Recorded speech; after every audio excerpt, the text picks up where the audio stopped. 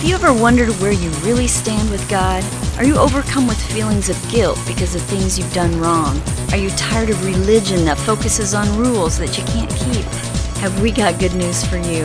It's time to listen in on some casual conversation with Mike Kapler and Joel Brueseke and discover what true freedom is all about. This is Growing in Grace. Yes, Growing in Grace at growingingrace.org. I'm Joel Brueseke. And Mike Kapler is with me. And we've got another edition of Growing in Grace where we look at the good news, the gospel of Jesus Christ, the gospel of God's grace, the gospel of God's peace. We have peace with God, Cap, and that's a good thing to know. That's a good thing to be assured of. I know that over the years, talking it over with you on this weekly podcast, I've become more and more assured of it as time goes on. Yeah. I think one thing that we want to focus on here as much as anything else is who are we in Christ? If you're new to the program, welcome aboard. We've got all of our past programs at growingingrace.org, and you're welcome to check those out anytime. Each weekly podcast, just a little under 15 minutes.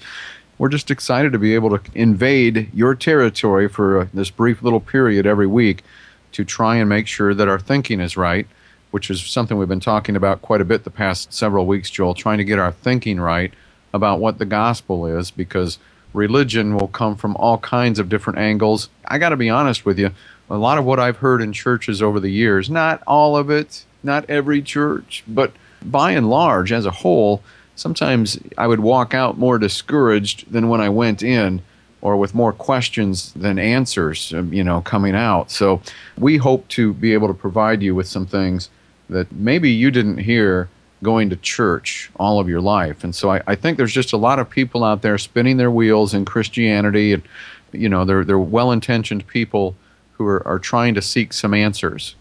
The answers are not really all that mysterious. God is not trying to hide anything from us. Things have been revealed that a lot of people just don't understand because they take a look at the Bible. I'm holding the Bible in my hand right now.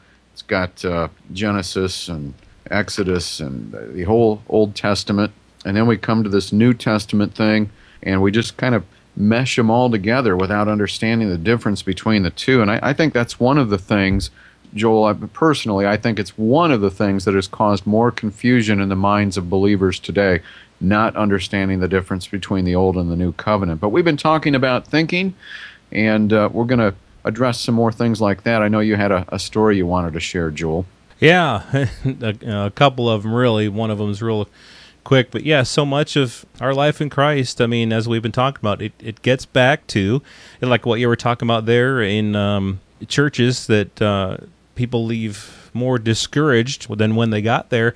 It's all because of what they're taught to think. When you go sit down in that church service, and then when you leave, the main thing that happens is that you're hearing things that make you think.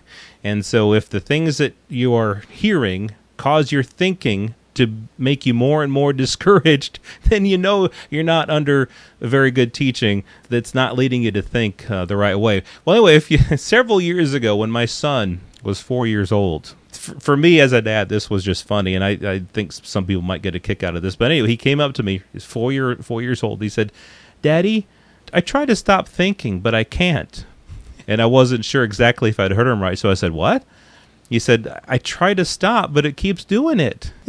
And I replied, "What keeps doing it?" He said, "My head." And it's like, I know that that's true for all of, I mean, that's just from a 4-year-old there, but this thinker, this mind that we've got that's always thinking about things, there's no switch to turn it off. We can't really turn it off, but one thing that we can do is try to direct our thinking into, like we've been talking about the last couple of weeks, into the truth, into what's true. And the other story was, there's this lady that I see on my job. She cleans a couple of different clinics that I go to, and I run into her now and then. We get to talking sometimes, and I don't know how we got to talking about this, but she shared with me how, she's a worrier. She says, "I'm a worrier." Not a warrior, a worrier. She says she thinks way too much about things. And we were talking one time, she said that she'll focus on one thing and she'll be obsessed with that one thing all day long, and she'll let it bother her all day long, and then that one thought will lead to a whole bunch of other thoughts, and by the end of the day she's overwhelmed by all these thoughts going around her head. and really it's all rooted in, it began in that one thought where she wasn't in charge of her thinking. She was just letting her thinking get the best of her. And it was funny too, because after I got done talking with her about that, I came home and my daughter was eating these little Dove candies. They're individually wrapped, and you open up the wrapper and it's got a saying on it, and the saying on the wrapper, it said, "Don't think about it so much." And so I saved that wrapper and I gave it to my house cleaning lady friend. It was funny. But yeah, it just goes to show that, again, we can't turn off our mind. We can't turn off that thinker, but we can try to direct our thinking into the truth. And I think that's one thing we try to do every week here on Growing in Grace. Yeah, and I can relate to some of that. I mean, it's hard sometimes not to worry and let things start eating away at you. How are we going to make the bills this month, or how am I going to get that car fixed? How are we going to get the kids through college? I mean, there's a lot of things in this life. Yep. And then if you start thinking about spiritual things, and you're trying to get questions answered and that sort of thing, we know sometimes that's true. Sometimes it's maybe that's why some people like to meditate. They like to try and get off by themselves and just get focused. And maybe that's not such a bad thing, but there are a lot of people who question where they stand with God today because they haven't heard the gospel that you and I have been talking about all these years. And you and I, of course, over a long period of time have had time to meditate and think on these things. And somewhere along the line, of course, both of us heard the good news, the real gospel, the grace of God and His unconditional love. We heard that message somewhere along the way for the first time. We were attracted to it like a magnet and decided within our own heart to pursue what really is truth. Again, you've heard us say this before. We're just a couple of guys here talking these things out. We're not here to tell everybody what the truth is on everything, because we haven't cornered that market, neither has anybody else. But there are some real fundamental ABCs regarding the good news of the gospel that we have grown into. But for those who haven't, they might be wondering, where do I stand with God today? And that's not necessarily a great place to be, and that can cause a lot of emotional turmoil. We were talking in recent weeks about the fact that you and I were created in the image of God. God is a spirit. You and I are spirits. We also have this thing we call the soul, which is more of a makeup of our personality, our emotion, our will, the way we think. And of course, we live in a body. So it's not that we're spirit, soul, and body. We are a spirit, we have a soul, and we live in a physical body that gives us contact in this physical world. But I heard somebody say something years ago, Joel, and it stuck with me for a long, long time, and that is that God, who is a spirit, and all things were created by Him, this world that we're living in now, this physical world here on earth, living in these bodies that are going to die and are dying, the spiritual world is more real than even this physical world. It's almost like we're just living in a toy land here right now.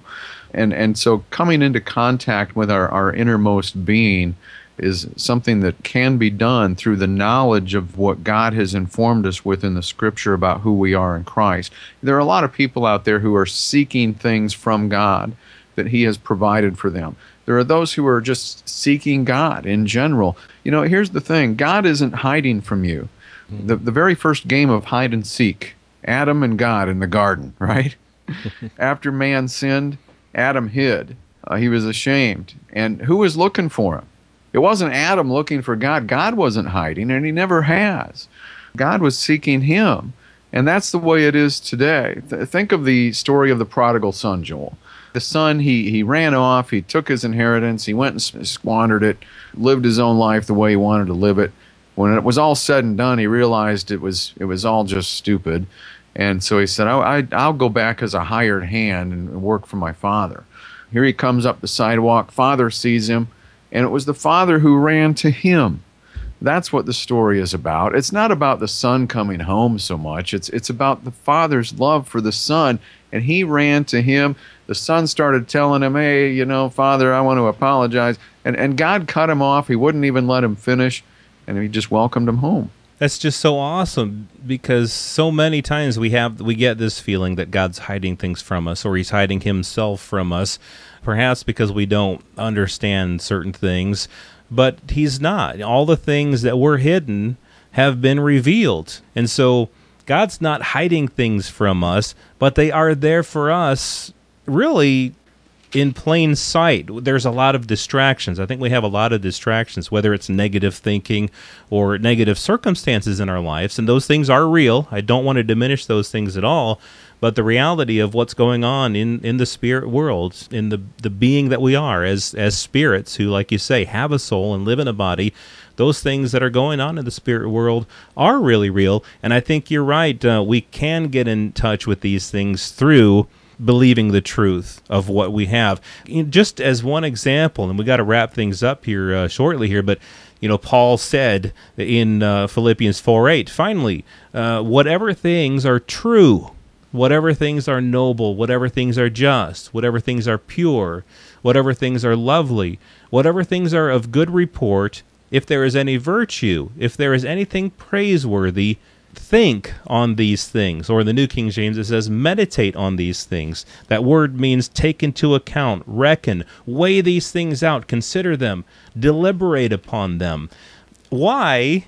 Because so much of understanding our relationship with God and experiencing the good things that God has already provided for us comes through what we think. It's already there. We already have it. God's already given it to us, but to experience it, it's good to think on these things, whatever things are true, noble, just, pure, lovely, of good report, of anything of virtue or praiseworthy. Think on these things, because that is where we'll find the heart of God. That's where we'll find that we can relate to God. Yeah, 1 John chapter 5:17, or is it 4:17? Love has been perfected among us in this day, that we may have boldness in the day of judgment, because as he is, so are we in this world. And there is no fear in love, but perfect love casts out fear, because fear involves torment, and he who fears has not been made perfect in love. So, good things to think about? Yeah, what Joel was talking about there, remember who you are. There will be struggles in this life, and there will be challenges emotionally and otherwise, but fall back on the truth of what you know, the good news in your spirit. As we mentioned, you're in Christ. He is in you, and nothing can ever take that away. Well, those are great words to end with, Cap. Wrapping up our thoughts on thinking.